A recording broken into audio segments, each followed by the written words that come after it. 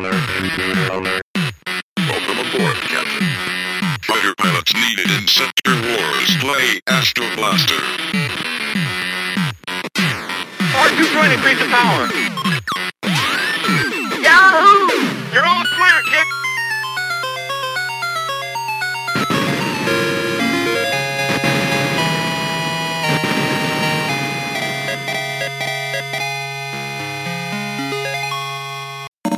Hey there, friends! Thank you for joining us for another one-up episode of the Diary of an Arcade Employee podcast.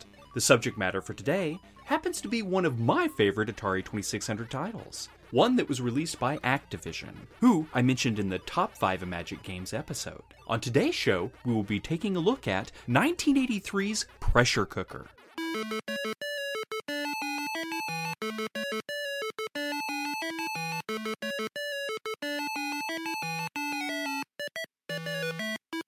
Pressure Cooker was released in 1983 and given the designation of AZ-032. I will say that I did not first encounter this exceptional game that year. 1983, of course, being quite well known as the video game crash. Or, as I've read online, in Japan it was known as the Atari Shock. I might have to tackle that subject in a future one-up show. I got my hands on Pressure Cooker thanks to my grandmother, who I talked about a bit in that first one-up episode. This was probably around 1986, because we had already added the Nintendo Entertainment System to our collection, and the local KB toy store not only carried a pretty good selection of computer games, but Atari cartridges as well. And they were also good about putting those Atari carts on clearance. I'm talking about dumping 100 or so of them into a wire-framed container, selling them anywhere from $10 to $5. That is where I bought my Chuck Norris Super Kicks and Artillery Duel double-ender cartridge from Xanax. And I don't mean to get off subject here, but if you wanted to play Artillery Duel, you would turn the open-ended side of the cart for that game and plug it into the 2600. Then, when you were done, power it off and reverse the cart and you could play Super Kicks. Anyway, I got home from junior high one afternoon to find Pressure Cooker sitting on the dining room table. My grandmother was kind enough to wait until I got out of school before we tried it out. Activision, as I've mentioned before, was one of the game companies that we felt we could trust, especially when the game in question happened to be designed and programmed by Gary Kitchen. Kitchen was responsible for not just the port for Donkey Kong on the Atari 2600, which, much like with the Pac-Man port, I am one of the game's defenders. We most certainly noticed the differences from the original arcade titles, but we still enjoyed the heck out of them. Even if, in the Atari 2600 version of Donkey Kong, it looked like you were hopping over Ritz crackers instead of barrels. Gary Kitchen also, while at Activision, delivered yet another of my all-time favorite Activision titles. That was 1983's Keystone Kapers, a game I will most assuredly talk about in a future one-up show. As was common back in the day, it paid to read the manual, or at the very least the first couple of pages, to learn the gist of how the game was to be played. In Pressure Cooker, you took on the role of Short Order Sam, and it's lunchtime at the famous fast food restaurant, The Grill, the spot where you go to get the perfect burger made the way you like it. That all sounds fine, but the truth is, the crowds at The Grill can be pretty picky, and it'll cost the player dearly if they can't keep up with the orders. And I can assure you, friends, that Pressure Cooker is aptly named, as the difficulty ramps up after the first couple of levels, and the concentration you need to keep the burgers being delivered is intense. That is absolutely why, when my grandmother brought Pressure Cooker home, that it immediately became one of our favorite games. While I don't think I'm as good at it as, say, Keystone Kapers, there were some levels where even my grandfather was trying to help. Both him and my grandmother were shouting out the ingredients I needed to build the right burger. You see, in Pressure Cooker, as the manual explains, you are working in the Automated Food Silver Services Silver Kitchen.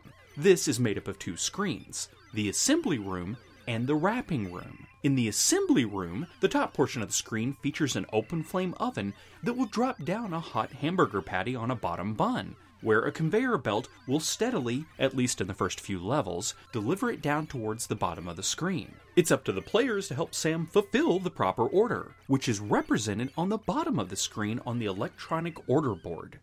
you'll find a check mark next to the ingredients, which lets you know what the customer has asked for on their hamburger. A maximum of 3 orders will be presented on that electronic order board, and they are color-coded, so that when the player has finished crafting the customer's burger, they know which hamburger wrapping chute to deposit it into in the wrapping room. The ingredients for the burgers are shot out towards the conveyor belt by the food dispensers on the right-hand side of the screen. These are color-coded too. So, the big juicy tomatoes are in the red box, the lettuce is in the green, cheese in the yellow, and onions in the dark yellow box. There is a 5th box on the bottom right side of the screen, and that holds the top hamburger bun. It will only shoot out when you successfully completed an order. The players need to line Sam up so that his rotund belly is pretty much straight on with the flying ingredient. This will allow him to pick up the ingredient he needs. Then, the player can move to the left side of the screen and drop it on a burger patty on the conveyor belt. This is done just by simply touching it with Sam. Now, if you are a little off when trying to grab the condiment, it will result in the ingredient exploding, as well as you losing performance points. As this is a game, you can be sure that the food dispensers will not be working properly. So the player must help Short Order Sam reject the ingredients he doesn't need by positioning him in front of the flying condiment like he was going to grab it, but instead, by pressing down on the fire button of the joystick, it will be sent bouncing off Sam's stomach and back into the food dispenser box. Now, when the player has completed a burger order properly, slapping that top bun on top of it, Sam will pick it up. The order that has been completed will flash on the electronic order board. So if it's flashing blue, you know to drop it into the blue wrapping chute. Sam picks up the burger once it's completed, and then, by pulling down on the joystick, you'll enter the wrapping room, where you will find 3 colored chutes. Yet again, that electronic order board will tell you which one to drop it into. With that order completed, you rush back into the assembly room and do your best to complete the next order. Once all of the wrapping chutes are filled, which can hold 4 for each of the 3 colored chutes, green, red, and blue, the level ends and your points are calculated for each completed order, as well as bonus points for how many of your performance points remain, before gameplay continues on the next level, at a higher difficulty, of course.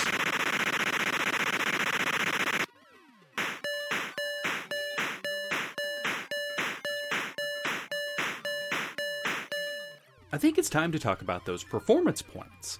A player will begin Pressure Cooker with 50 performance points. As the manual itself states, you will get 10 performance points for every time you increase your score by 10,000 points, with 99 being the maximum performance points you can obtain. You lose 1 point for every condiment that hits the conveyor belt or splats against Short Order Sam, or if you find yourself holding the wrong ingredient and slap it on a burger, thereby possibly wasting it.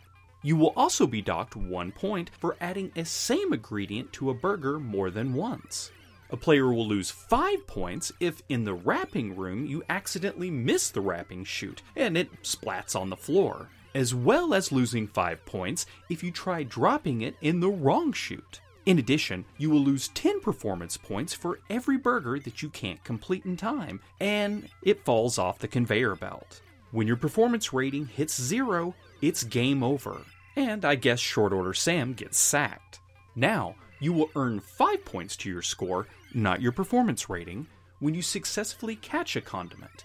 10 points for placing an ingredient on a burger for the first time, I might add. You'll get nothing if you drop a second condiment of the same type on that particular burger. And last but not least, you earn 100 points for delivering the finished burger into the correct chute in the wrapping room. That is really the gist of Pressure Cooker. Much like many of the classic games in the early days of the home consoles, they might be simple to understand, but it takes a lot to master them. They might not have had the graphics that match some of the games in the arcades, but they absolutely delivered in terms of gameplay and challenge. Having said that, I'll add that Pressure Cooker was a really nice looking game. Colorful, and Short Order Sam stood out as a character. Another element I want to point out on Pressure Cooker, actually most all of the game manuals put out by Activision, they went the distance, not just in describing the rules of the game, but going so far as to provide descriptions and nice artwork. In Pressure Cooker's case, it gives you a rundown on how the automated wrapping and sacking machines work. They went out of their way to provide a little more to wrap your imagination around while playing the game. Pressure Cooker not only provided a tip from Gary Kitchen on how to get a better score, I'll get to that in a second, but it actually listed 4 facts about the history of hamburgers and 1 joke fact. For example, when was the first cheeseburger served in America? According to the manual, it was back in 1929 in Los Angeles, California. Now, I've read that the tips provided in the manuals didn't actually come from the game designers themselves, which I suppose is understandable as they were too busy working on their next game. However, in the Pressure Cooker manual, Gary Kitchen supposedly said, "The automated food services silver kitchen waits for no cook. Of course, neither do customers. Here are some tips I use to keep the customers happy and take some pressure off myself. First of all, keep moving. The open flame oven never stops cooking, so you never have time to just stand around. Run to the conveyor belt and place the condiment on the hamburger. After dropping a hamburger into a wrapping chute, hurry back to the assembly room. Don't waste time watching the order fall into the sack. Also, it is important to remember that the food dispenser only throws out 1 condiment at a time. So, if there is one in particular that you need, then move closer to the dispenser and reject the ones that you don't need. It'll really speed things up, and you'll get the condiment that you do need sooner. Lastly, there will be times when you catch a condiment that you don't want. When that happens, place it on the hamburger at the top of the conveyor belt and hope the next order will need it. But more importantly, try not to catch any useless condiments. When it's closing time at the grill and all the customers have gone home, drop me a line. I'd love to know how your shift went." Gary Kitchen. Since this was an Activision title, you better believe that you wanted to have a game where you had earned at least 45,000 points. That's because if you did so and took a photograph of the score and sent it in to Activision, you would have received the Short Order Squad emblem, an iron-on patch featuring Short Order Sam beaming with pride at your accomplishment with arms crossed and holding a greasy spatula. Here's the truth of the matter for myself, sadly. I never obtained any of the emblems, or Activision patches as they are more widely called. Some of that had to do with the fact that I just wasn't good enough, I guess. But it also had a lot to do with, especially in the case of Robot Tank, we couldn't get the darn camera to take a proper picture. You couldn't make out the score. Now, I'm obviously over the moon with Pressure Cooker, but what did reviewers think of it back when it was released in 1983? Michael Blanchett gave it 2 out of 4 in the April 1984 issue of Computer Fun, stating, quote, "To its credit, Pressure Cooker is a good test of one's memory. Success depends on your ability to look, retain, and execute in an efficient manner. On the minus side, though, the game is much too repetitive to qualify as fun. Furthermore, I have to give this game poor marks for originality. In both a visual and conceptual sense, Pressure Cooker emulates a number of past VCS cartridges, such as Comavid's forgettable Cakewalk. One could liken Pressure Cooker in a loose sense to Burger Time, but it lacks charm and lunacy, 2 qualities responsible for that game's popularity." End quote.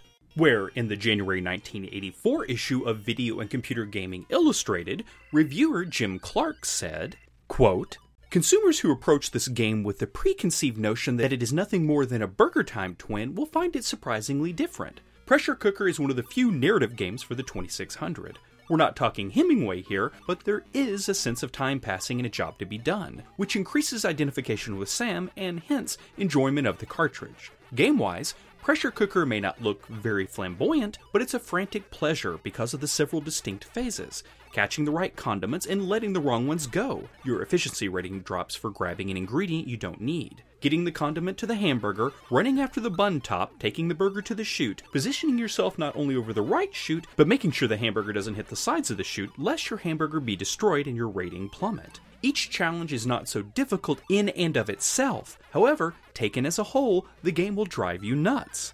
End quote. You've read my name in all the papers and how I solved the Keystone Caper. Keystone Kelly is my name. Catching crooks is my game. Introducing a hilarious new video game.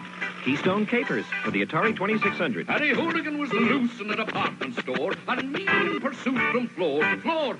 I ran and leaped and jumped and ducked with a bit of Irish luck. I nabbed the bloke and saved the day. When Kelly's on the beat, I never fail. Keystone Capers, designed by Gary Kitchen for Activision.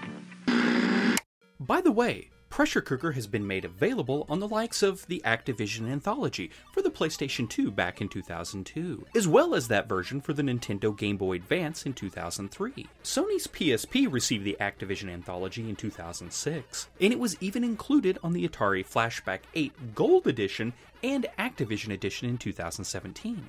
So, if you want to play it for yourself, and you really should, you can find it out there. Friends, before I wrap up this one-up episode on Pressure Cooker, I want to point out that while I first played it 3 years after it had been originally released, my grandmother and myself played it constantly. At the time, we were also playing Super Mario Bros. And Ice Climber on the NES. The gameplay for Pressure Cooker was just that good, and it kept us going back to the Atari 2600. It is also a game that I not only play at the Arcadia Retrocade where I work, generally after we close down the arcade, but it is also a title, much like a Magic's Dragonfire, that I try to introduce new players to. I know I'm not gifted like Gary Kitchen. I haven't been able to create something that is incredible like Pressure Cooker or Keystone Capers, but at the very least, I can help pass along these games to new generations. Passing the torch, I suppose. I'd love to hear about your own memories of Pressure Cooker or other Activision games. Feel free to leave them in the comments on the Retroist for this podcast post. Thank you for taking the time out of your busy schedule to listen to the show. The Diary of an Arcade Employee is available on iTunes, Stitcher, and even Spotify. So, if you have a moment, why not subscribe and help us get the word out on the show by leaving a review and some comments? Helping the podcast reach new listeners is always appreciated. You can find out more about the Arcadia Retrocade by visiting Facebook, or for daily posts, you can check out the Diary of an Arcade Employee podcast Facebook page. I share all manner of vintage arcade and home console fun multiple times a day. If you have any feedback or comments about the podcast, you can always reach me on Facebook or throw me an email at vicsage@retroist.com.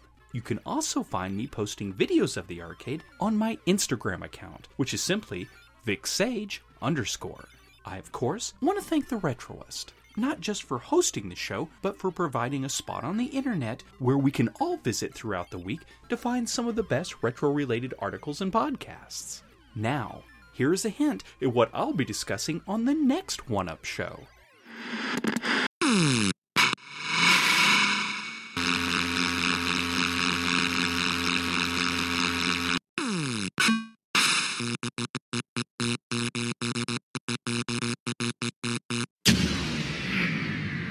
This has been a Retroist production. Thank you for listening, and have a better one. Goodbye. End of line.